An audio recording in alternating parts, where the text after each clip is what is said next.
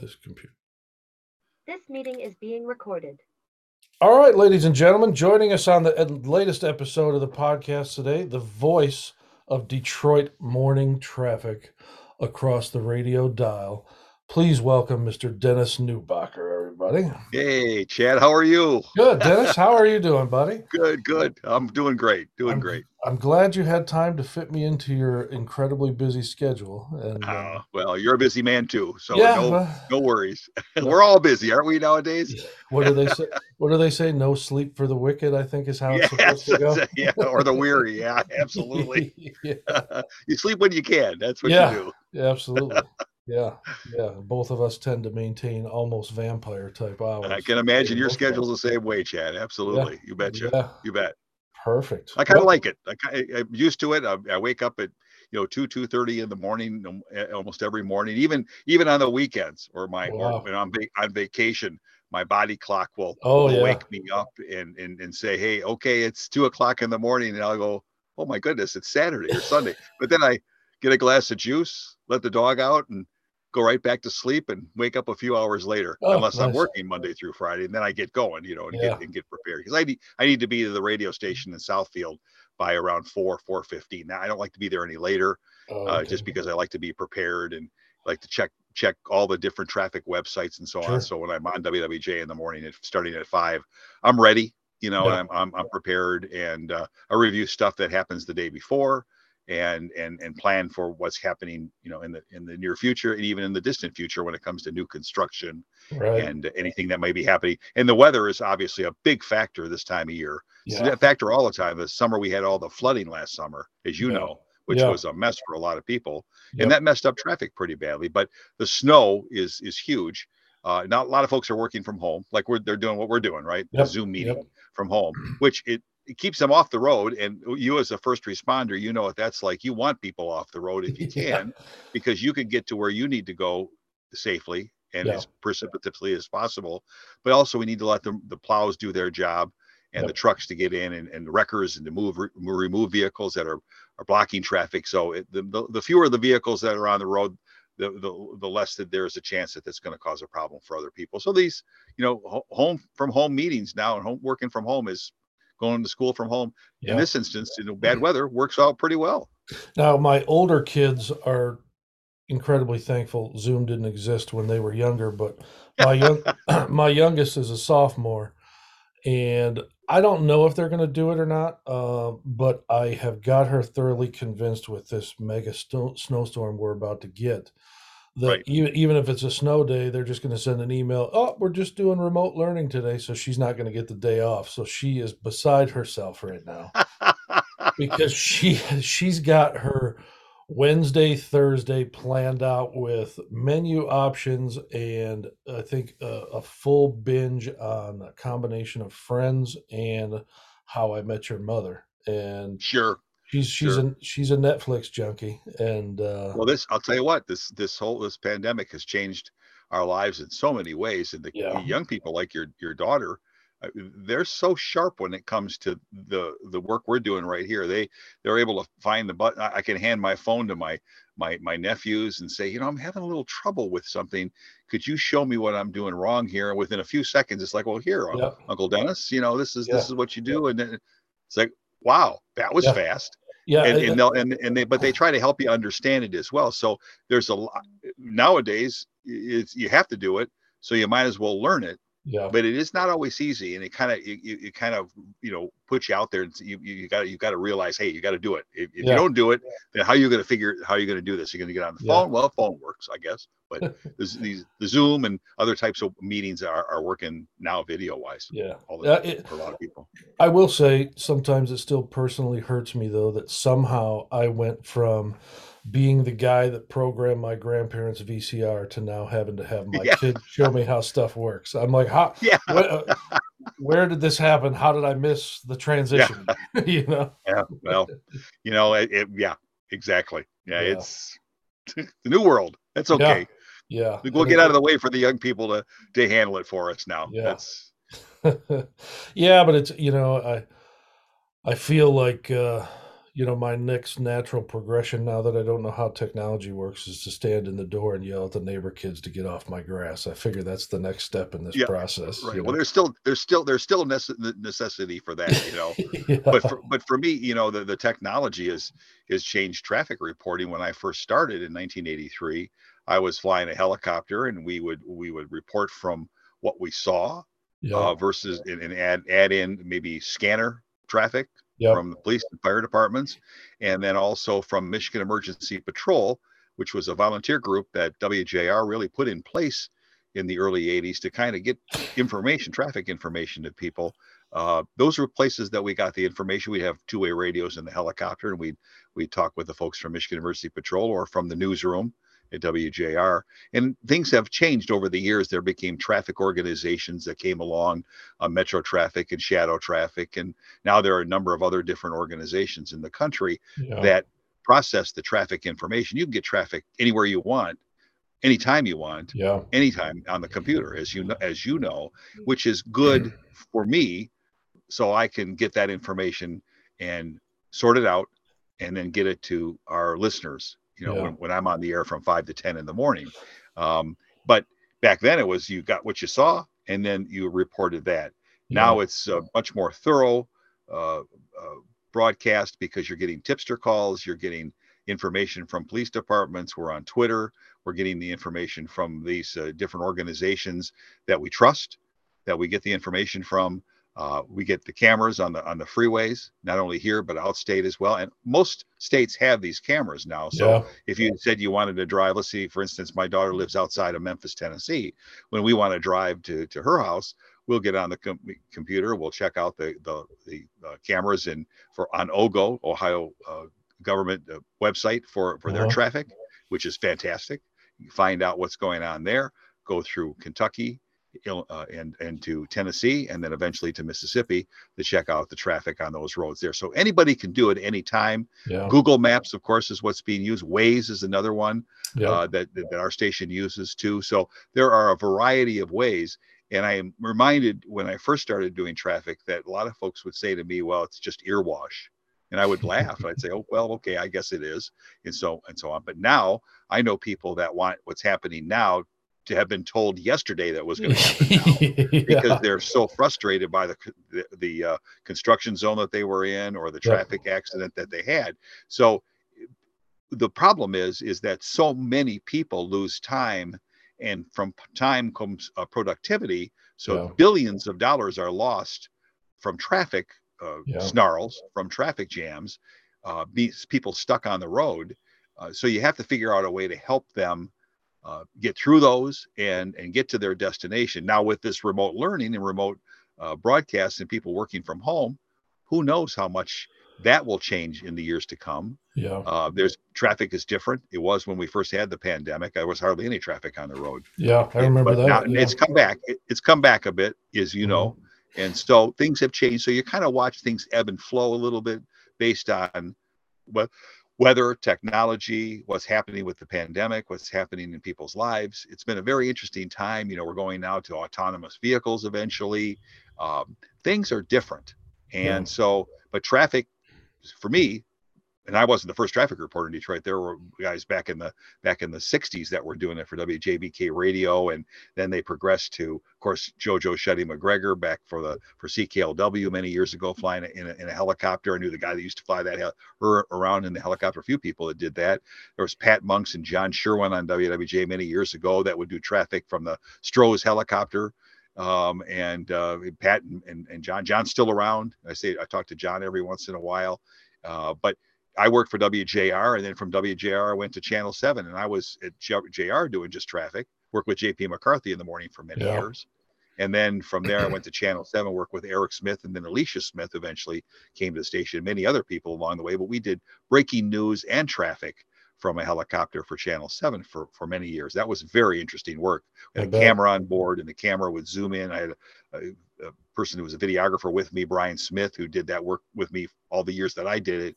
And we would cover some things that were unbelievable. You wouldn't know. You have to stop. I couldn't even tell you, Chad, what we covered. That's how much stuff we covered. You could zoom in with that camera from 1,000 feet or 500 feet and see the action. And whether it was covering a loss of somebody or a bad road problem or somebody drowning or things happen, you'd see it from the helicopter. Yeah. And most of it, a lot of stuff like that, you just don't show, but we would see lots of stuff. And it was quite incredible what we covered from that helicopter. And then things changed and no longer flew that helicopter, went on to other things. But things, the immediacy of the information and the need for that information and how it helps people is what's really important to me, is trying to hopefully get that information to our listeners at WWJ every morning from 5 until 10.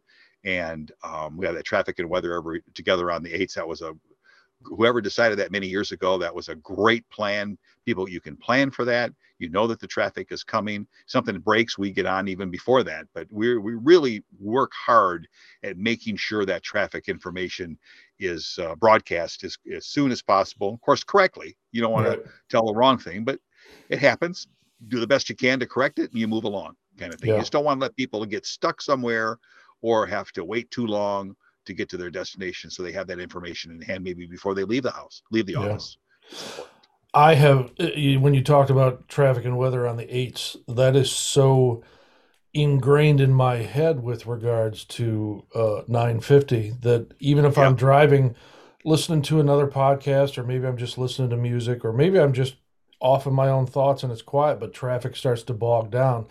It's almost like it's muscle memory. I instinctively look at the clock like, I got 3 minutes to wait before they tell me what the problem is up there. Right. But it works, doesn't it? That was a great mind, jogger for it does. I do the same thing as you do, Chad. I was like, oh, boom. When I'm out driving, I want to make sure if I'm going to the airport to pick up my wife or to get my daughter or to go to drop off somebody at the airport, I'm checking 275 and 94. And there's ways you can do it at home. The people, you necessarily have to wait and listen to the station. We love it if you do. I'm proud of working for WWJ. It's a great station. Work with wonderful people.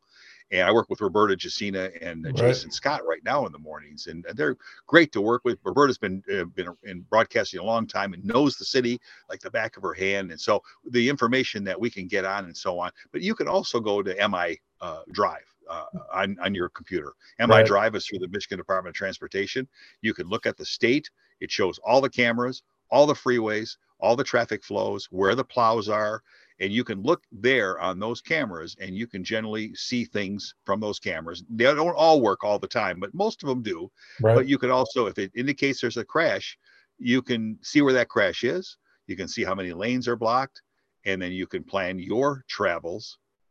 Even if you don't listen to the station, you can still plan your travels by looking at MI Drive or Google Maps or Waze. If you're a Wazer, you can find out, and you can get to your destination. That's what people are doing. I just am old-fashioned, Chad. I've been old-fashioned. I'll be 69 years old here soon, and I'm proud of being able to do the work for many years because it's given me a chance to really keep growing and keep learning and try to progress the traffic reporting so it helps our listeners. But I'm still old fashioned. I want somebody to listen to it on the station. I don't want somebody to look at their computer, which, as as a police officer, people drive distracted all the time. I know I did too. I mean, stop at a drive-through, you're eating a hamburger, you got your hands full, you drop your burger on the ground and you run into somebody, or you miss a turn, or you go through a stop sign. There's only so much you can do. And now I know when I'm looking down at the radio, just to change the radio station, that few seconds for me are like, wow, I missed something. And a lot of people don't pay attention to that, but they're looking, and thank goodness that we have some of the technology in our vehicles, but some of it is so sophisticated, so much there. And I've seen people I've driven by, I know you have, they have their phones taped to their steering columns. They have them up here on a mount, and people are they're watching television as they're driving. And I keep thinking to myself, you can't do that. But I can't, you can hear me say that, but I know what it is for me. I can't do it. So those distractions, I'm trying to get people to keep two hands on the wheel, eyes on the road. And listen to what's going on. Even before technology got where everybody is with a smartphone now. I've been in the law enforcement world now Oh, 2 weeks from now, it's going to be 24 years. Oh, And you've seen some changes. Wow. yeah, but I can still even remember back in the late 90s.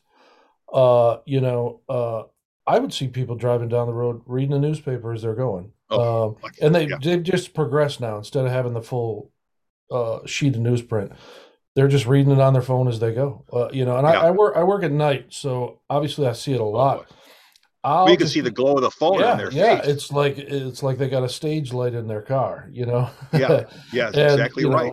what are you doing? Well, trying to beat my friend on this Angry Birds or what? I'm like, you're 5 miles from home. Like, are Yeah, you willing? Are you willing to hurt yourself or somebody else, or potentially kill somebody over a video game? You know, but it's right, right. Well, I everybody's think they're so trying.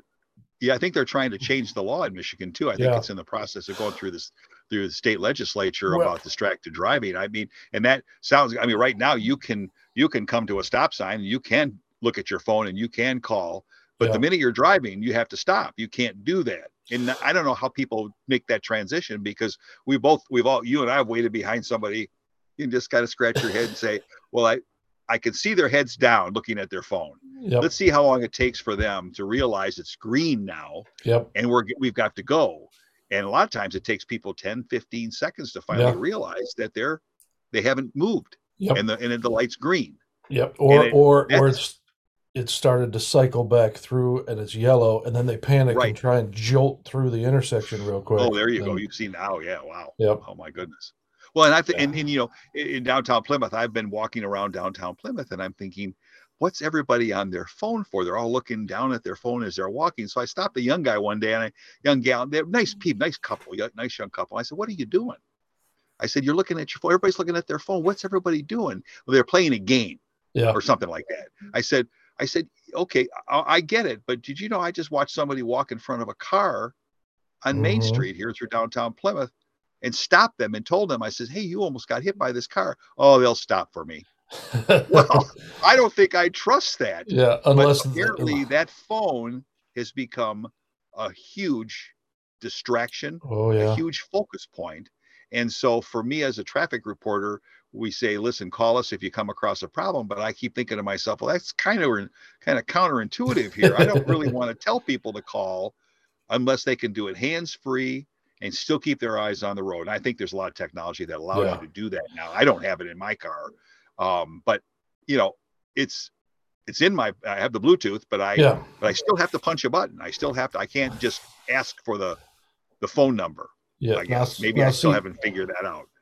my car is a couple years old, so I can't just dial random numbers like you can now. But if I have you stored in my contacts, I can just say to my car, call WWJ. Like Oh, see, now that's great. I click a little, I guess it looks like a guy talking into a microphone button on my steering wheel, and Okay. the whatever assistant pops up, and I just say it. It's kind of like talking to Siri or Alexa. Even you just Okay. say it, and boom, it'll start dialing. That's great. Now So that makes sense to be able to do that, right? yeah, That's undistracted. You're still keeping your eyes on the road in the process, or most of the time. yep, you know and I'm not trying to criticize. I'm not criticizing people for their driving. I've driven distracted. I know you're eating a sandwich, you're a burger, whatever. You stop. The yeah, drive-throughs have changed everything. I yeah, get it. So we're all guilty of it, but the severity of that guilt, depending upon the conditions and the speed, as you know, and all those factors that you take into consideration when you're doing accident investigations, they all play a factor. yeah, And some people, you see their videos and they're posted as the last video they made because they died yeah, a minute later in yep, the crash. That tears your guts out. These are yeah, parents who are seeing their kids die. Their kids were gone just moments later in a crash yeah, because they drove distracted. It's not just young people, don't get me wrong, but I'm saying that's what happened. How could you go through life not knowing that happened? That right. would be just devastating to me to have Well, that happen. and like you said, with regards to the drive-through, people have been eating in their cars for decades now. Not to Yeah. say that that's necessarily any better than driving distracted, but I think it's different, especially when it starts even from dusk till dawn. Oh, Because like when I drive my car, whether it's my personal car or even the car at work. I turn every light on in the car as low as I can get it. Makes sense. Whether it's the control panel or in the police car, I turn that laptop down as low as I can get it. That So improves your night vision, doesn't yeah, it? so I don't have that glowing in my face. I can still see out everything that's going on. Good idea. But We had to do that flying wise. Flying wise, they have red lights or blue, certain lights on the panel. Green and red are very, very important lights that help with night vision. yeah, It's super important. yeah, but I will see, like I said, eating a burger while you're trying to get from work to your kids' gymnastics meet or what have you. That's always going to exist, no matter what. Yeah, you're right. But the ones that actually worry me the most is like somebody will be driving at me. Let's say it's 11 o'clock at night, and the entire inside of their car is lit up because they're looking at something or they're reading something. And I think, and I guess this maybe will make me sound, I don't know if I want to say old fashioned or what. I almost think because we have the ability to have any piece of information we want in real time at any time, I almost think that to a certain point that's a little detrimental to us because Yeah. Yeah. I think if I'm driving, whether it's to work, to grandma's house, wherever I'm going, I probably don't need to know while I'm driving what year ZZ Top was formed on Wikipedia, I is that's really I don't mean to laugh, but you're right. But It isn't that important. no, but every one of us is so conditioned to having access Good to point. everything right at our fingertips that I think it just becomes second nature. Maybe you hear something on the radio or you just be listening to, I wonder, did they start in 83 or 84? And you just instinctively look it up Yeah. because that's what you would like if you're sitting on the couch or at the kitchen table, that's what you're going to do. And I Mhm. don't, in that split second, I don't think your mind realizes, hey, I'm not just chilling on the couch right now. I'm going 75 miles an hour with 300 other cars around me. I think it's just so conditioned in all of us that you don't even realize in that moment that I probably shouldn't be doing this. Well, and I always think reading. I read a lot of these things as you. I know you guys are constantly talking about stopping distance and when it comes to weather conditions and so on. And one of the ones that I read was the one on ice, where if you're going 55 miles per hour, the reaction time is you build the reaction time in and the stopping distance, and at 55 miles per hour, it takes you 2 football lengths to Yep. stop on ice. Yep. Now, there's no way, unless you have 20 lengths of car lengths ahead of you, that you're even going to have, or 10, at least 10 to 15 in icy conditions. And yet, in those conditions, we still have people like myself driving too close at times. The brakes, you have 1.5 seconds to react. If it takes you that long to react, Yep. maybe less, maybe more, then you've got to stop the vehicle. And if you don't stop it in time, you're going to rear end somebody. It's your fault. Yep. You're driving too fast for conditions, as you know. And Yep. so, but that two football field lengths, that's 600 feet. I could not get over that, Chad. I thought, wow, Yeah. on ice at 55 miles an hour. That's Well, how and long it takes you to come to a stop. the other problem that most people don't realize is when you get into a crash, let's say you get into like a head-on crash, maybe one person crosses the center line. And maybe it's not even freeway or highway conditions. Maybe you're just in the middle of a neighborhood, so you're both going 25 to 30 miles an hour. Even though your vehicle comes to an automatic stop by that collision happening, every part of your physical fiber is still moving at 30 miles an hour. I've had instances where Wow. not to get terribly graphic, but you had somebody that they get out of the car and they look just fine, and then all of a sudden the color fades out of their face and boom, down they Oh, go. wow. And you find out after the ambulance takes him to the hospital that there was still just enough inertia in that collision that it tore small hole in their aorta or something when boom, they come to an immediate stop.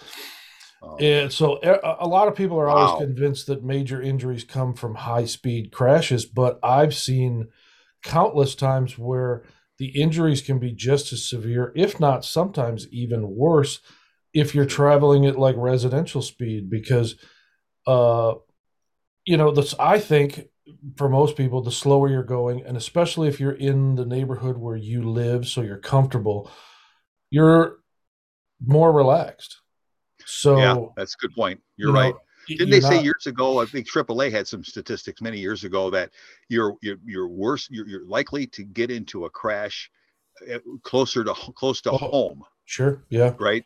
Yep. And that what you're saying rings true here, Chad. Yeah. Yeah. That makes sense. Most people that I deal with that are in car crashes, they're probably within about 5 miles of home, you know? Yeah, I mean, there's yeah, still people I deal with that are 30, 50, 100 miles away from home, but the vast sure, sure. majority of them live, within a stone's throw of Yeah, where the crash happened at because they're on home turf. They're paying attention right. to everything else because they don't need to look at street signs because they know where they are. So Makes they're, you wonder whether or not, and you guys are probably talking about it as well, these driverless cars, the autonomous vehicles, and whether that's going to really we won't see it. I won't see it as much, and of course we're our age is such that there'll be a few generations. Your daughter probably more, my yeah, daughter and my grandkids will see it more, where there's going to be more autonomous vehicles, and autonomous vehicles have the potential to really cut crash injuries down, right? yeah, Because you're taking the human, what you're talking about all along, the human error out of it. I've been a pilot for 50 years, so I know human error is 75 to 80% of the crashes right. in the air. It's pilot Well, error. It's and not. I, and So you, I'm thinking that's got to be the case as well. Now, I don't know how long it's going to take for us to get to that point, and whether we'll ever get to that point, because I know how much many of us love driving our cars. But it is possible that that could change things in the yeah, future, and I won't see it, but yeah, I'm hoping. You don't want to have people die in crashes, and if that yeah, helps, I guess that's great. But in the meantime, we got to do something in between to yeah, reduce the crashes and reduce the injuries in yeah. crashes. Well, and I know I've read this before, but with you being a pilot, you can probably shed a little more light on it. I think scientifically proven, it's safer to fly than it is to drive a personal automobile, right? Well, I guess it is. You have fewer chances of running into things. But number Yeah, one, that reduces the impact right possibility right there. Uh, but there are other factors are involved in aviation that you have to take into consideration that you don't in driving. But I found when I first started flying, started flying when I was 16 years old. I took my first airplane ride at National Airport on Ford Road in Westland. My dad took me out. I-275 wasn't even built at the time, and then took lessons on the other side of now I-275 at Plymouth Medetol Airport. And before I graduated from high school, I had my pilot's license. But I noticed that my flying helped me become a better driver, and my driving helped me to pay attention to certain things in my flying too. But right. they both helped. They kind of helped each other, you know. And then, of course, all the things that I reported on and I saw, and as an air ambulance helicopter pilot, I think has helped me to become educated. But not everybody is educated that way. I don't think Right. I'm a great driver, but not everybody is a great driver.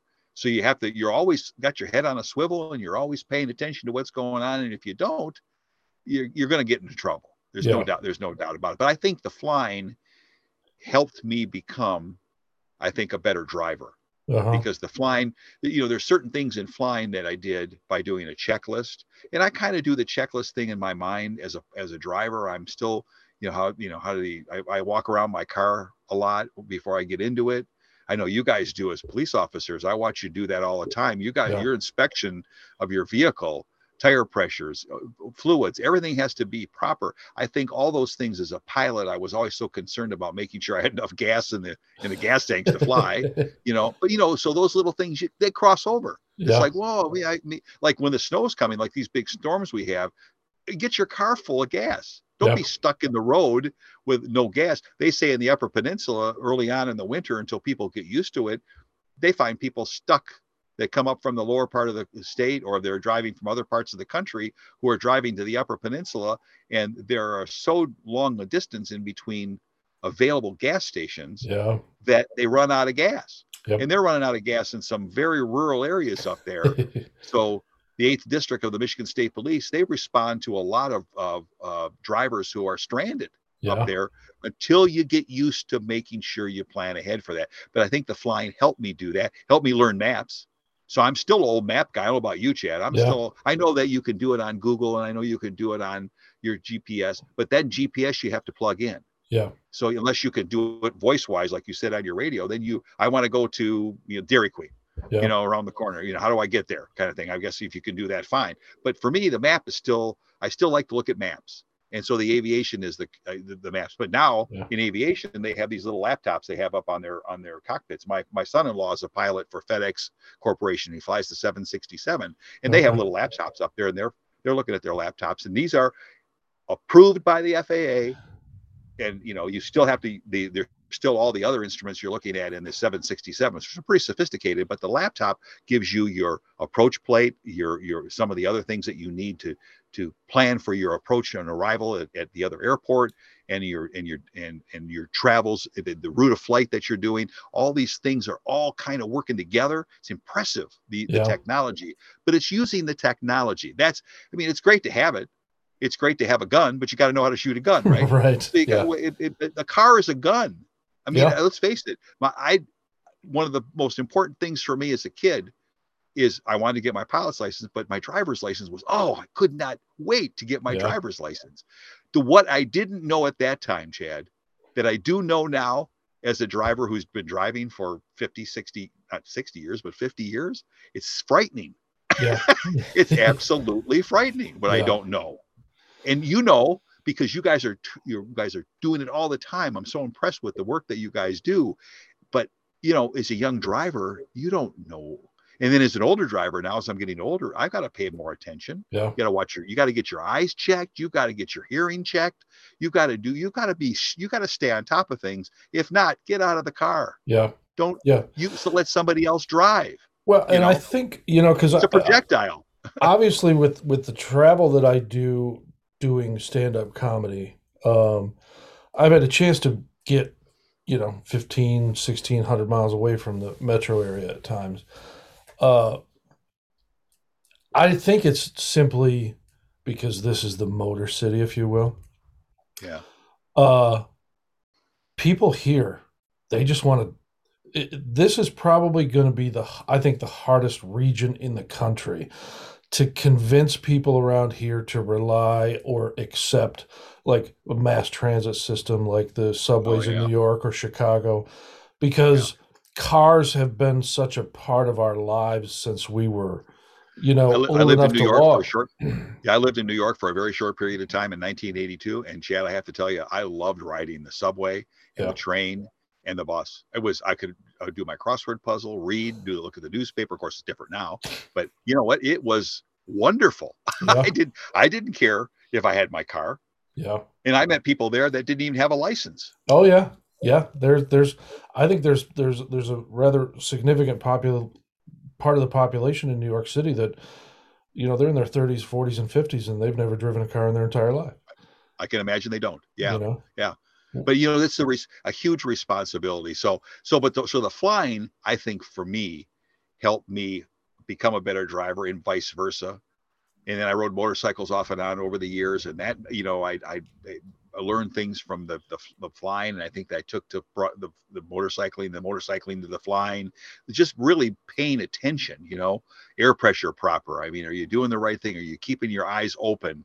It's all those things all play a significant part in driving safely, and for me, flying safely. It helped immensely as well. Because the technology is there too. It's huge everywhere. Technology is huge in the aircraft, in the car, everywhere we go. It's how you use it to make it a better day for you, a better trip for you. Well, and I don't know if this happens to you or not, but sometimes it happens to me. Like I'll sit, because sometimes at work I'll deal with elderly people, 70s, 80s, 90s. I've dealt with people that are over 100 years old before, that surprisingly are sharp as a tack. Yeah. Yeah. But sometimes I find myself when I leave their house and I start to drive away, I sit and think, I'm shocked by how much things have changed since, let's just say, I was a teenager.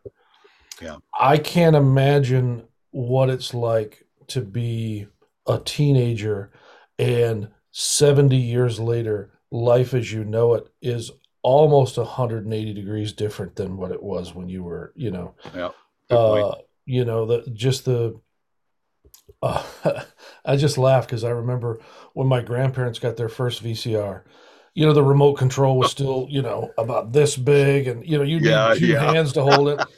And I remember the look on my grandfather's face. He was he fought in World War II. He was born um, Yeah. in the early 20s. So by the time he was like 13 or 14, the Great Depression had a full grip on the country. And for then, fast forward 50 years, and now he's got this big clunky remote in his hand, and it's like he's trying to read German for the first time. He's just Yeah. like the look on his face. I tried to explain it to him, and within about 30 seconds, he's just like, "Your grandmother will have to work this. I don't even want to touch it." Sure. So now, I think now, my God, if he was still around now, like, and I Yeah. put this would probably make me sound rude, but for a minute, I'd love to be a fly on the wall to try and watch him work a smartphone and see Yeah. how long it takes for that thing to just get tossed in a drawer and never Well, touched again. but like you said, I've talked to older folks older than me. My father-in-law is going to be 90 years old here in a couple of weeks, and he's as sharp as a tack, and he can do a lot of the things that I can't do. And I'm thinking, oh my gosh, how did you do that? But he's just, they're just capable. They're the capabilities, the possibilities are there. If you give somebody the tools Yeah, and teach them and give them an opportunity to use them, they can do a lot with these tools. yeah, I find it myself. I can do that, and other people as well. You just got to find the right instructor, the right person to help you yep, to do that. You got to have patience with yourself and patience with others at the same time. So it's hey, it's an interesting world we live in. I wouldn't want to do anything different. I mean, yeah. I keep saying to myself, I know there's a heaven, but man, I'm lived to heaven on earth, and I'm sure fortunate. Things have been great for me and my family and most of my loved ones and so on. We've all had our ups and downs and so on, but it's been an interesting time, and Yeah, the world just keeps getting more and more interesting. yep. And being at the station like I am in the morning on WWJ, it's like so interesting for that 5 hours, not just from a traffic standpoint, from the weather changing, the sports that's on, the news. It's such an interesting news cycle, and you're watching what's happened last night, what's going to come up during the day. It's the whole process is so engaging, Yeah, and you just want that information is so interesting to me. And as a news person for so many years, yeah, I'm thrilled. I'm thrilled to be yeah. part of it. You can wear yourself out on it. Oh, I grant you. And like you said, you can at the wrong time you get so used to wanting to get that information. Well, Google's right there. I think I'll find out what the lead singer for ZZ Top, like you said, who's the lead yeah, singer?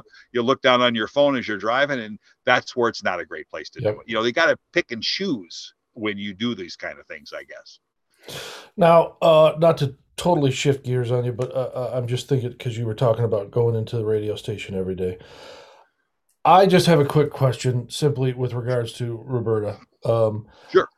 I only obviously I've just had the chance to hear her voice for Yeah. lots of years on the radio, but by listening to her for as long as I have, and correct me if I'm wrong, she sounds to me like whether the on-air button is on or not, she's the same, like, I don't want to say high energy. I guess I'm not sure exactly how to describe it, but she Yeah. doesn't strike me as the type of person where as soon as click it goes to commercial that she flips and turns into, like, she just seems like Yeah. she's just the nicest lady all the time. Happy to see you. Oh, hey Dennis, you need Yeah. a refill on that coffee? Like, I think that's a fair perception. I've known Roberta now.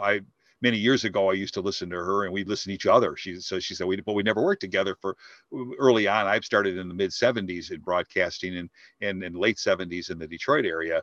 And she was about the same time, maybe a little bit, maybe before, a little bit after, about the same time. She was working for stations in the Detroit area. So we'd hear each other's voices, but we never worked together. And then, of course, WWJ, she's been there now. I believe I want to say it's over 30 years. I'm thinking it's almost 40 years, as a matter of fact. So she's been there most of her broadcasting career, but consistently one of the finest people, professional broadcasters, and just a fine human being, period. I mean, she just really is like what you hear. She's a lovely person. She really is, but she's don't misconstrue that for somebody who sounds kind, but is not with the program. I mean, if anybody's with the program, it's Roberta. She's on top of things, sharp as a tack, knows what's going on, very intelligent, very smart about things, remembers things from the past, knows what's going on in the community. She's on top of things. And I'm not just saying this because we're talking, but she really is a knowledgeable, thoughtful, professional broadcaster, newscaster, and a fine person. Great family, and great history in the Detroit area. She loves the Detroit area. She's a homer, I think. Of course, I'm a Lions fan, but I'm always saying "Go Lions," and she chuckles and things like that. But she's a Lions fan. We are fans of Detroit. I love this city, and she loves this city, and that comes out as a broadcaster. If you can't hear that, you're missing something. That's her. There's a few people in town that you can tell that on radio and television. I could probably name their names, but it's the most important person here is Roberta, and she is who you hear. She's fabulous. She's wonderful to work with. I get that feeling from Roberta. She's retired now, but I got that feeling from Carmen Harlan. Oh yeah, sure, absolutely. Eric Smith in the morning. Eric Smith, Bill Bonds. Mort Krim. And Mort Krim was from another part of the country, but settled here. Fabulous broadcasters. These people, but homers, people who really loved the community. And there's so many others. Like you said, we could list them there. The list is long. Fully. This is not for everybody, a city for everybody, Detroit. No. I mean, it just isn't. We know that. I get it. I get that it's for a lot of people, it's not. But you know what? It's a great city. It's a hardworking city. The people here are cool. I love being. I mean, I've known people from all parts of the community, south, downriver, on the east side, up north, everywhere. We know people all over the state of Michigan, friends, family, and so on. And to a person, they love being here. Yeah, you get settled here. You don't like some of the things, you don't like the winter, but I think to myself, my gosh, we don't have earthquakes. We don't have major storms. We don't have hurricanes. We don't have we have very few tornadoes.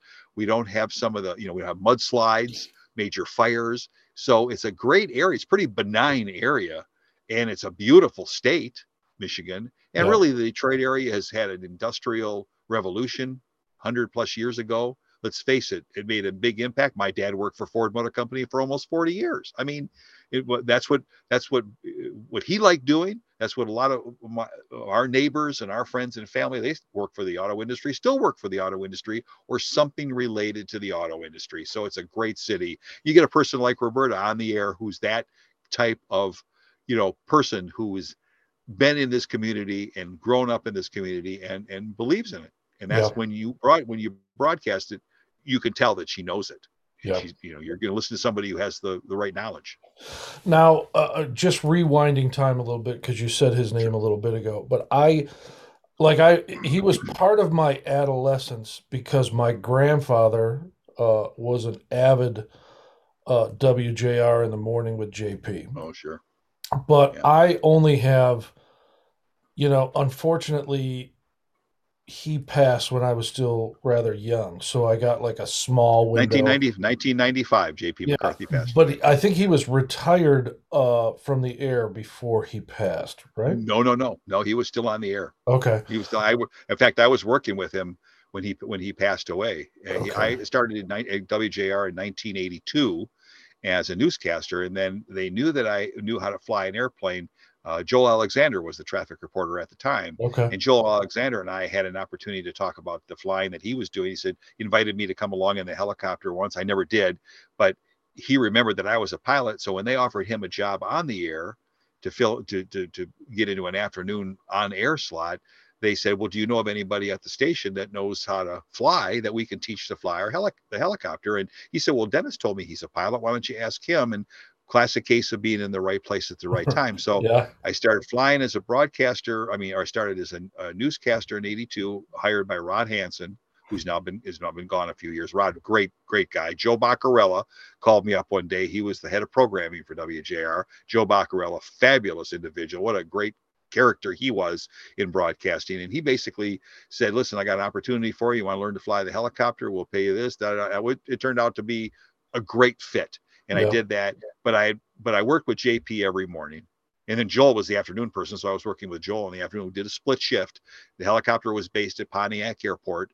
And I would go up to Pontiac Airport, get in the helicopter and fly the morning shift, and then take a break in the midday and then come back in the afternoon. That's before the helicopter became part of the news coverage. Right. As years went on, they realized what they had in the asset they had in the helicopter, and it could not only be used for traffic, but it could be used for news. Yep. And of course, that's what it ended up becoming. And of course, with the camera on board in TV, then it's huge. Now they use drones. They use drones and helicopters. There'll be fewer and fewer helicopters, and be more drones as time goes on. But JP was just like working with Roberta.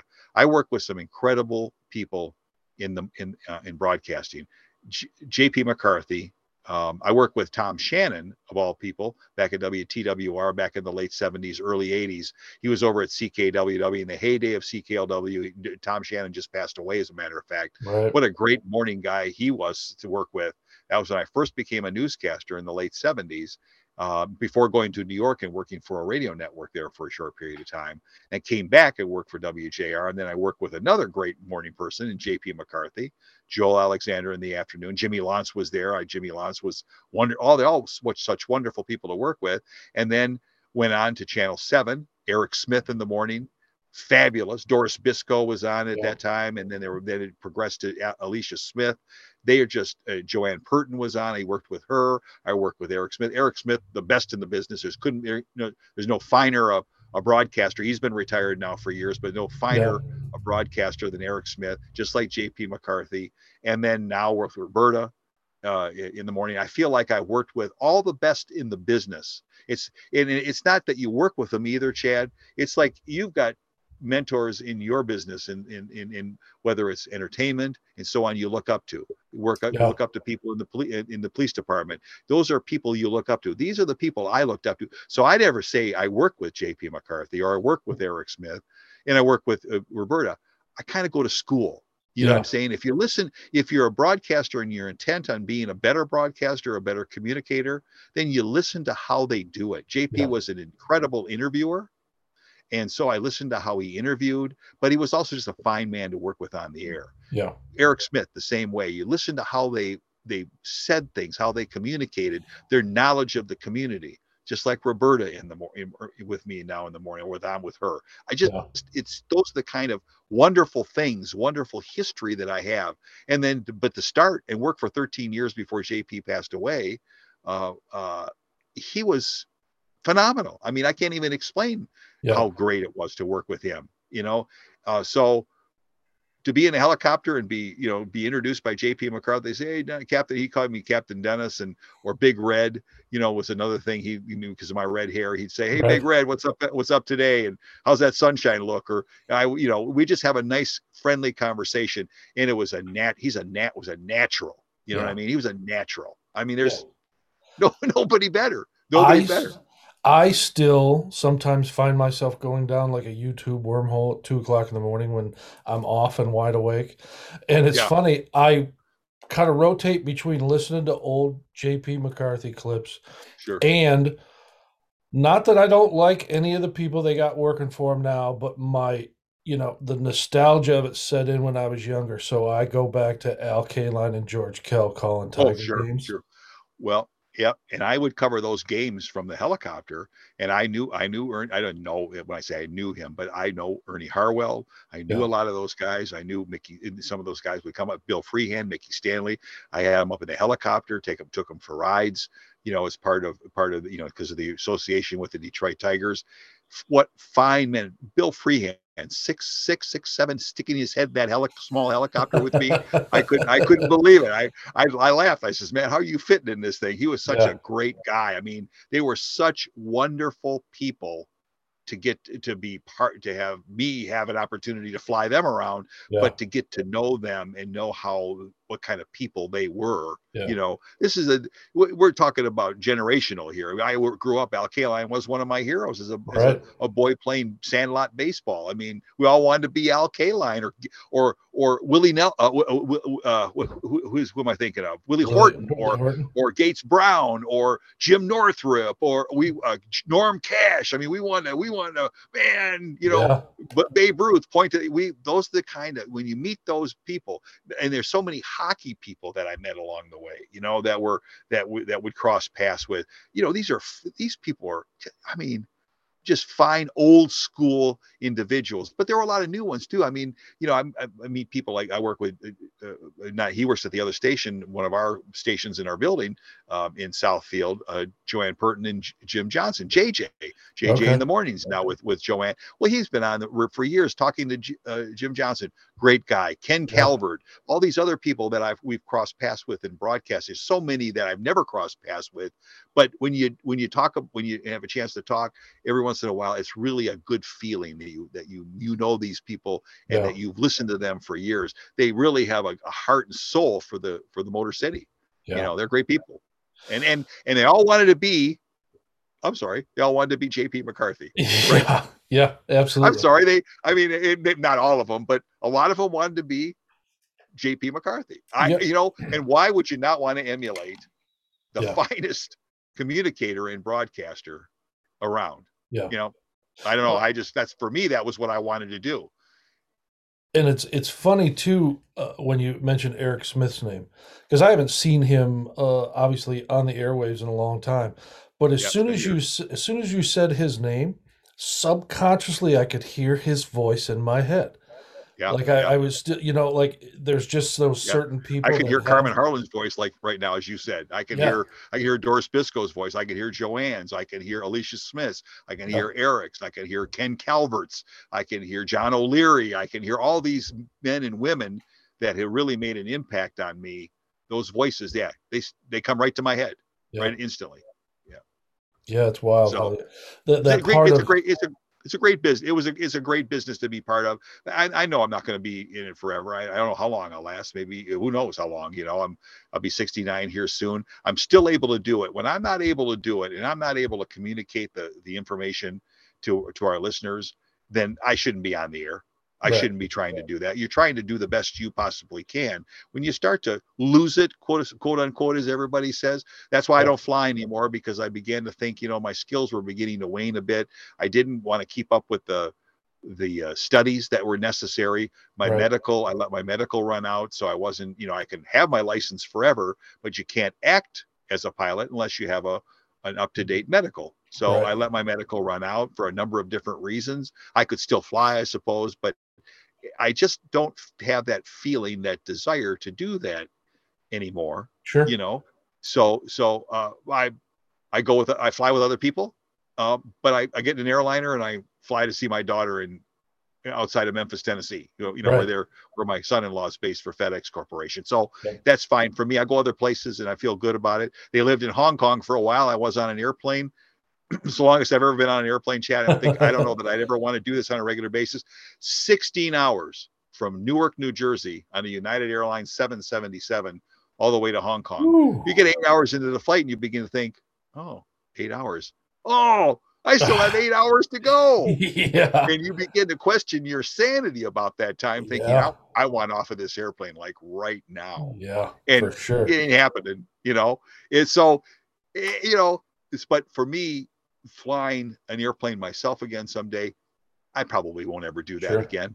But I had a good time, and I really, it feels almost like a dream. Yeah. flying a helicopter and broadcasting from a helicopter. I feel fortunate that I survived a crash in the helicopter. Broke my back, broke the back of a friend who was along for the ride with me that morning. I was doing traffic for JR at the same time. We're going back to Pontiac Airport, and I was showing him a maneuver, and we hit the ground too hard and broke my back, almost killed each other. You know, it was my fault. So I learned a lesson from that. So I feel very fortunate. You know, your business, look what you're involved in. I mean, my goodness gracious, you just hope that you're going to come home every day. Yeah. We pray for you every day. Our law enforcement, the people involved in the law enforcement community, our first responders, my goodness gracious. You know, as an air ambulance helicopter, having then had to land on the freeway with the helicopter there for ProMedica and have the freeway shut down, have first responders come, take care of the victims or the people who were involved in the crash, watch them work, be in the helicopter with flight medics and flight nurses, watch them work. The effort that's made, if the people that criticize this whole environment knew the work that these men and women do to save your life, you would be humbled by the experience. But just watching them and being around them, it floored me. It made me really open my eyes even more to how beautiful this world can be with some of the people that are in it that try so hard to make our lives even better. Yeah. And it's amazing.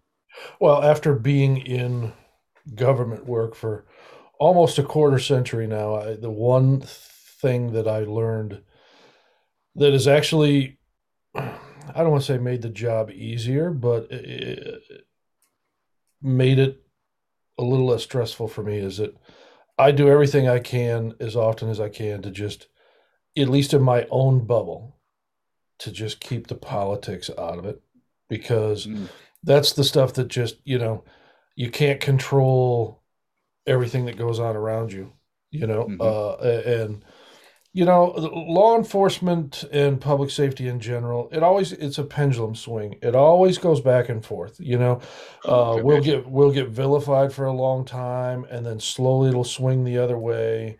Obviously, in the court of public opinion nationwide right now, we're pretty vilified, and I'm not going to sit here and say that I don't think that some of that's not justified. Yeah.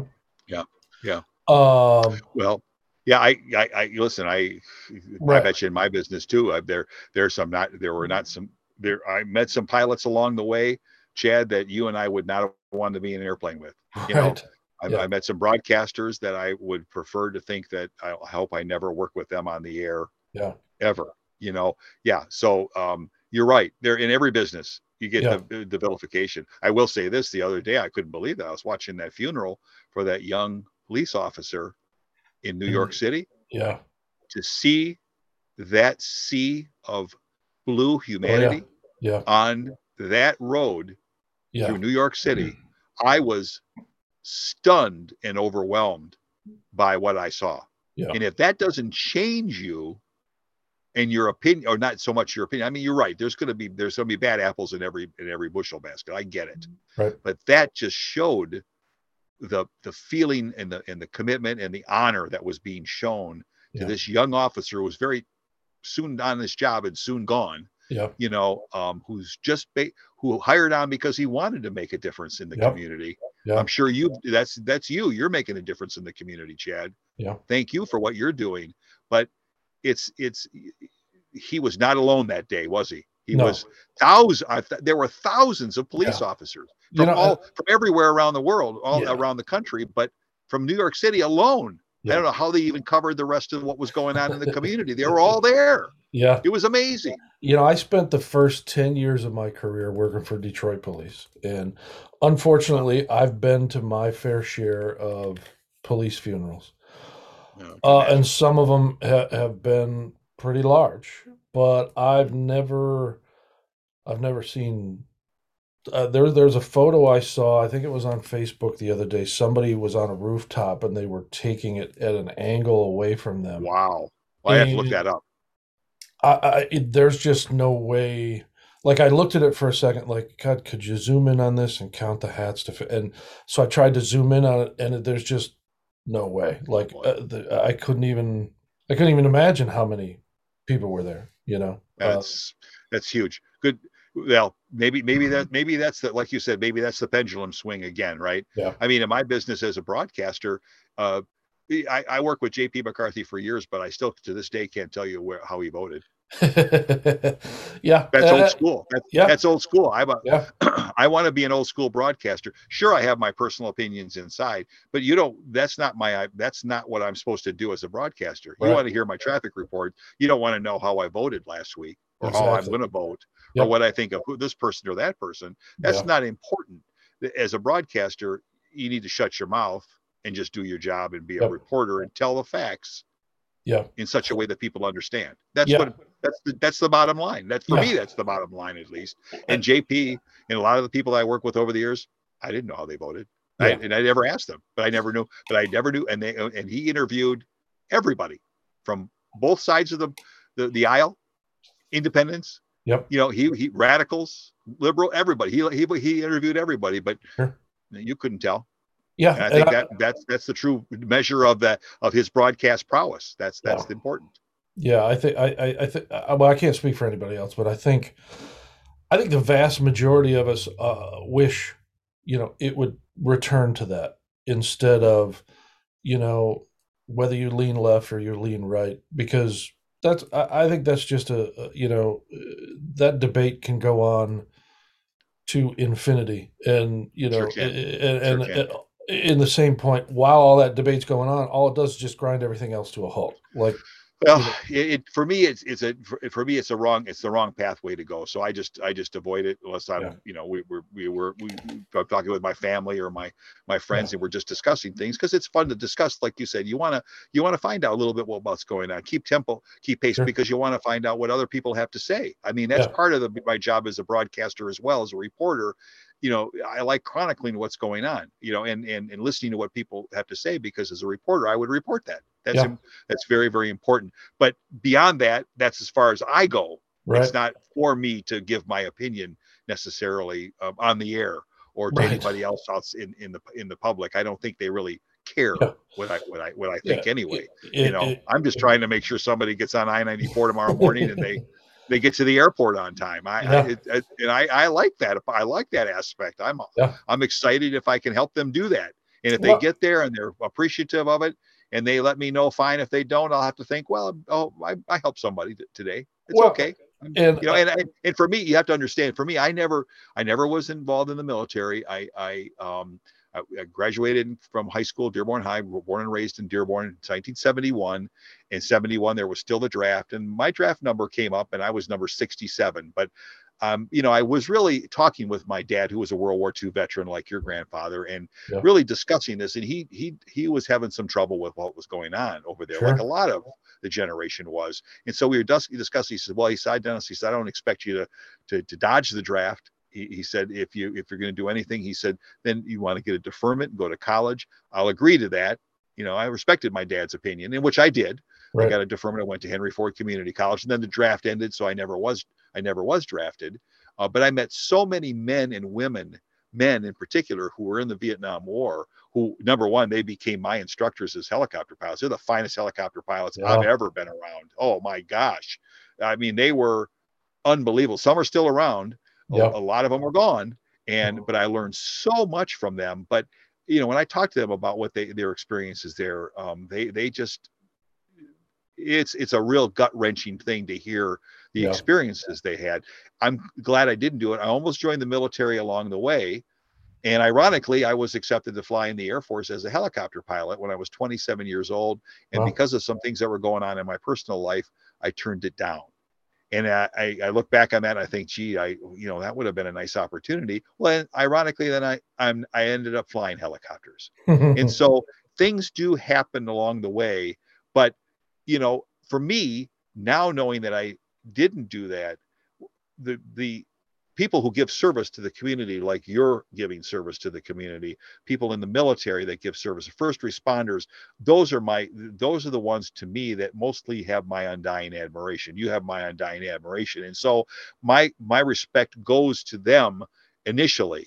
Anybody who got off of a boat, at Omaha Beach in Normandy at 17 years old and made it past those German guns gets my instant respect and gratitude.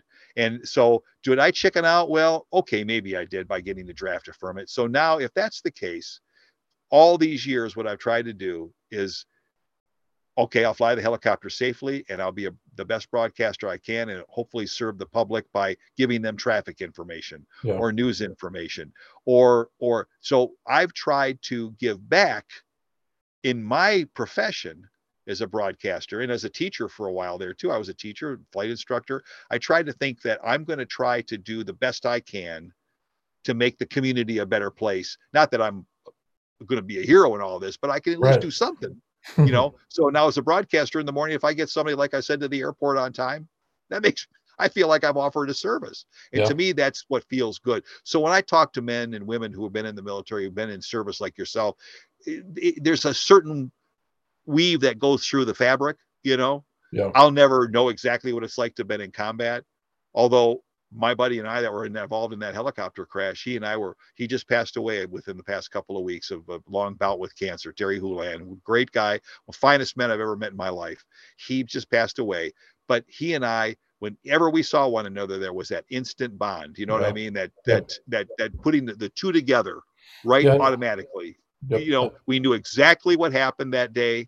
We know exactly the depth of it. You've probably experienced so many things in law enforcement where it bonded you guys together and made you the people that you are. And that bond, it can't be broken. There's nothing. There's the band of brothers, I guess is what it is. It's the band of brothers. You can go years without seeing somebody, and you pick it right back up where you left off. It's interesting. So who knows how long this will last? You know what I mean? Maybe this far, Chad. I mean, I'm excited about you and your career as a stand-up comedian. I mean, that's kind of cool that you're doing that. I mean, that's being on stage in front of people. I don't know, man, how you do that. That's fantastic. And I can tell you, Dennis, before I started doing it, I would have never known this.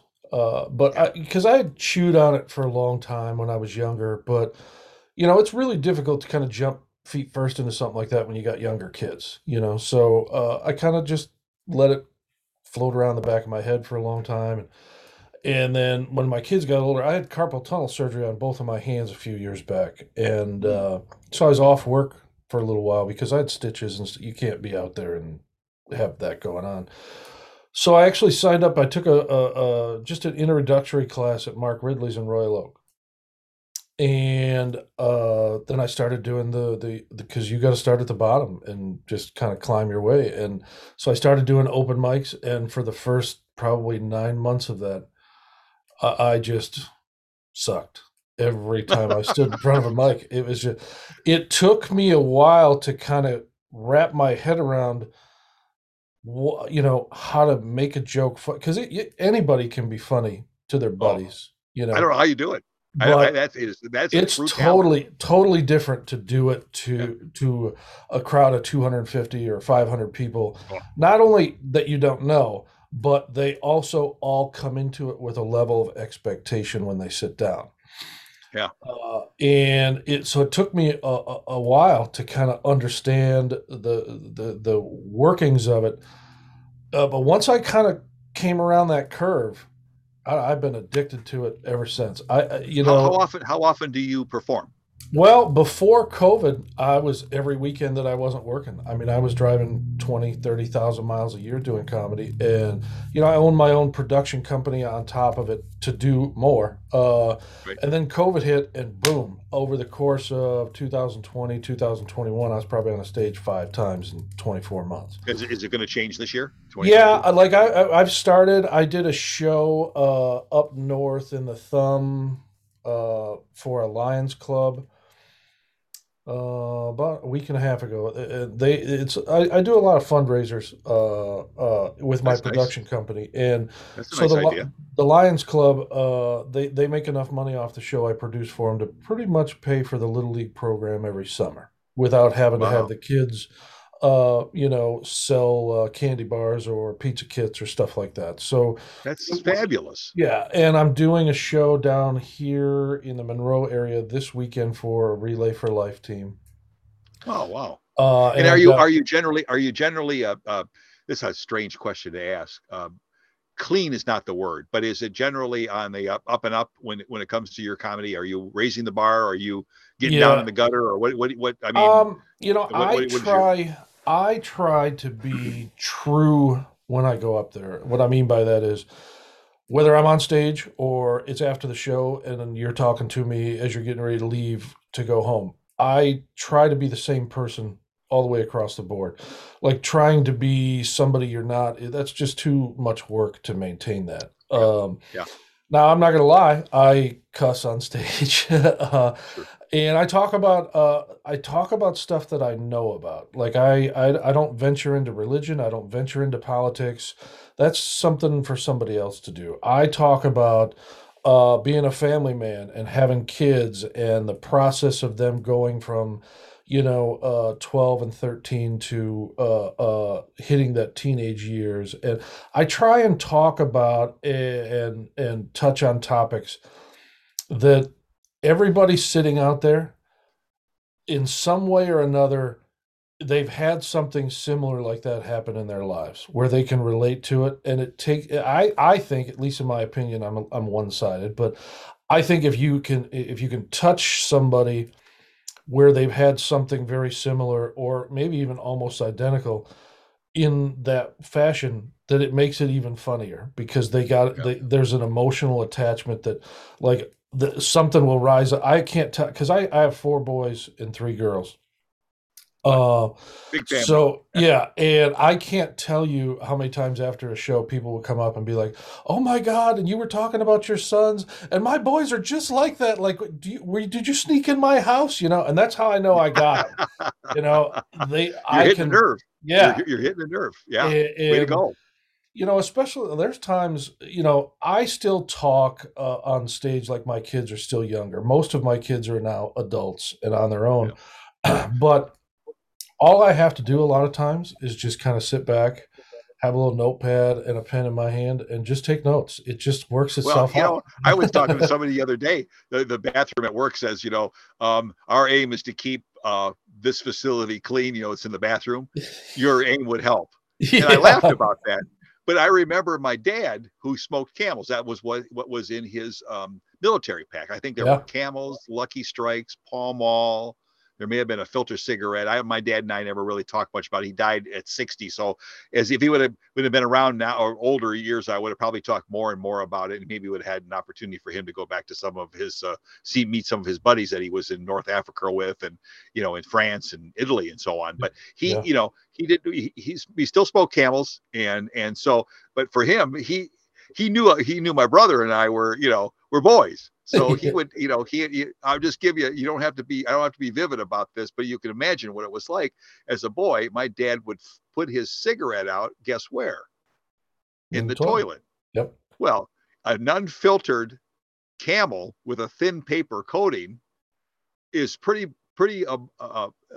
available to you to shoot at with a stream of water. Okay, you get it?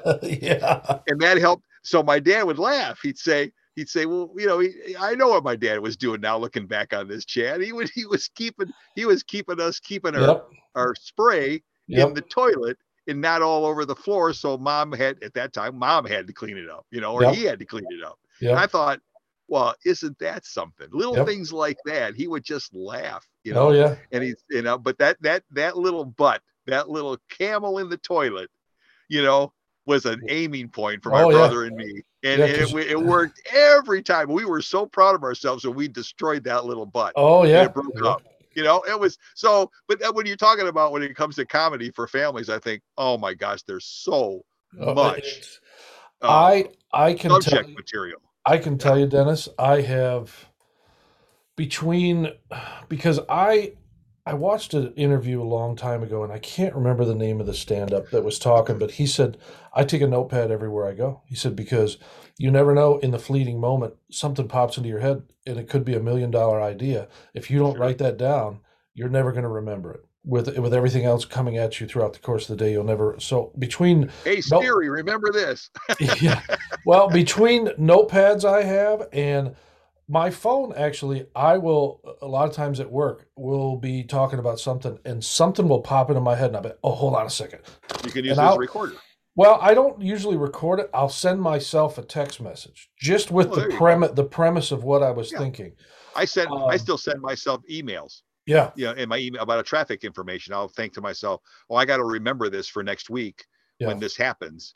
So I'll send myself an email and then I'll open it up the next day and I'll put that somewhere so I could remember to report that yep, following day or that next week or whatever. yeah, So I don't skip a beat is yep. basically what it boils down to. Yeah, and it's between the notepads I have, and I probably got 1,100 text messages to myself. Some of them are just like That's one great. word, because that word will tell. Oh, that's what I was thinking, and then Yeah. I'll. So you're basically doing now. What do you think? Once every 2 weeks. So you're now coming up in Monroe coming up this week, and then in February you'll have a couple of gigs Yep. and Then I got some and so stuff, on. and Oh, that's cool. I worked for a lot of other people And before they're going to look for COVID. your name, right? I mean, you don't go by any other name, I'm No, assuming, nope, right? nope, nope. Okay. Yeah, I just and slowly the gigs through other people and other places are starting to come back as well. Well, great. So Well, they're that's hopeful. yeah. So I'm hoping 6 to 9 months from now I'm back to going 100 miles an hour with my hair on fire between a regular job and Sure. performing and still trying to Well, be just stay somebody's safe on dad. the roads, man. Yeah. Stay safe, pal. You know what Yeah. I mean? Well, a couple things I want to just that I thought about when you were talking earlier, and then I can get you because I'm sure you're ready for probably got to, take your pill and have dinner. So Yeah, you probably need to go to get a nap before nighttime comes, huh? actually, I don't work tonight. So, but Oh, the good. Oh, the, good. the All right. one thing I wanted you to understand, because probably I don't know if anybody's ever explained this to you before, and you Mhm. probably don't think about it on your own, but your voice to I don't even want to speculate. I think at certain times in the morning, maybe 150,000 people. I think Well, your voice represents a certain level of security and trust to people well, because it's kind of you to say. if Very kind of you they're to say. if I'm rolling down the street and all of a sudden it backs up and I flip on 950, oh, there's Dennis. I know he's telling me Yeah. the truth. Now you've done it, Chad, because I got to remember what you do in an audience. There are 200 people in the room, but you're still probably talking to one or two or three of those people, right? And see, Well, for me, when I flip the mic on, I'm thinking I'm talking to one person. yeah, And if I can get the information that one person, that's gotten me through this. yep, I could never think, and I think that's what I remember about J.P. McCarthy. That when the microphone came on, he was talking to me. Everybody I talk to now says, "Oh yeah, he was talking to me." No, he was yep, talking to me. yeah. That is really important. And you know, as a stand-up comedian, I mean, if I'm in the audience, I'm thinking, "Oh man, Chad just hit it. He's right. That happened to me the other day, man. That's cool." Yeah. You know. Yep. So yeah, so for me. That's nice of you to say. I never give that a whole lot of thought. In fact, I Oh, haven't given it sure. really any thought. I mean, that's nice to think that that's the case. But if I let those 150,000 people down, Right. that would make me feel really bad, Chad. To Yeah. be Oh, honest with you, absolutely. that Yeah. would make me feel terrible. Well, and I can understand why you would never that thought wouldn't cross your mind because No, you are in a unique position solely because you are never going to flip on the radio and listen to Dennis tell you how to get through traffic. no. Yeah, I try to remember. You probably watch your shows every once in a while. Try to review, make sure you maybe make go a different direction, different Yep. inflection, different things like that in your delivery on things, which is Yep. probably not a bad idea. I listen every once in a while to my reports, but not often. I Yeah. used to do a talk show for Madonna University for many years, hundreds of shows where I hosted Madonna Magazine, then became Celebrate Michigan. Great show put together by the students there in the broadcast and cinema arts program. But I hardly ever watch those shows. I always hoped somebody else would give me the praise and the criticism. I thought if I look at it, I can learn. Yeah, I just not that I can't learn from listening to Right. myself, because I do still do that, Yeah. or watching myself. But usually, if I've triggered a problem or there's a spot that needs to be remedied, it's usually a listener that will call, whether it's Yeah. my boss or whether it's another person or even a family member. Somebody will say, "Hey, did you remember what you said the other day?" And I'll say, "Well, no." And they'll tell me, I'll think, "Oh my gosh, Yeah. I didn't pay any attention to that." So for you, you're probably doing the same. So yeah, that's what I'm doing. Yeah, I will do that every once in a while. Won't do it very often, but I do it enough that it's a check mark. It's making sure. Yeah. See, in my world, I don't have to wait for feedback. It's pretty instantaneous. Either they laugh or they don't. There you go. And Yeah. Well, there you go. You figure it out. You figure it out pretty quick. Yeah. The other thing I wanted to tell you is, because you talked earlier about being 69 and you didn't necessarily know how long you were going to keep going. But I know from the vast majority of the public that I work with, the people that keep going, just keep going. It's the people that just sit down and stop moving. That's when, well, for me, this is a kind of a hobby for me, just like the flying was a hobby for me. Mm-hmm. People are my hobby. People are my job is my hobby. A lot of people, they'll sew, read, make things, and so on, and I admire them greatly. You look at your hobby. I mean, it's a profession as well. But for me, I like to fish. So I like to go to Canada. So I'll go to Canada this summer and fish for a little while, fish up north and so on. I'm not a great fisherman, but I've loved. My dad started me as a kid fishing. Fished in Florida, fished a lot of different places. So fishing for me is one thing.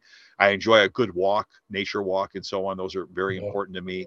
But my job really has become kind of my hobby, Chad. It really has. And so when the time comes to walk out the door and shut the microphone off for the last time, I'll feel really good about it. I sure will miss it, but I think I'll feel like, hey, I tried the best I could to be the best broadcaster I could, best communicator I could, and hold my chin up. And then you'll see me out at the airport, Metro Airport, as one of those DTW ambassadors helping people go to their gate. I want to do that, something where I'm with people and I can talk with them and interact with them and so on. And when I'm just at home, I can enjoy the time with my family, my dog, being outside. I'm fine. It's feeling like you said, you've made it. Your audience has given you a wonderful ovation and thanked you for the great time of your entertainment, Chad. Mm-hmm. That is your payment. My payment is knowing that the listeners I've tried to benefit the listeners in some way, shape, or form with information that's going to help start their day off right, if I can, and or end it right. That's important to me, and if I do that, I'll feel good about it. Sure.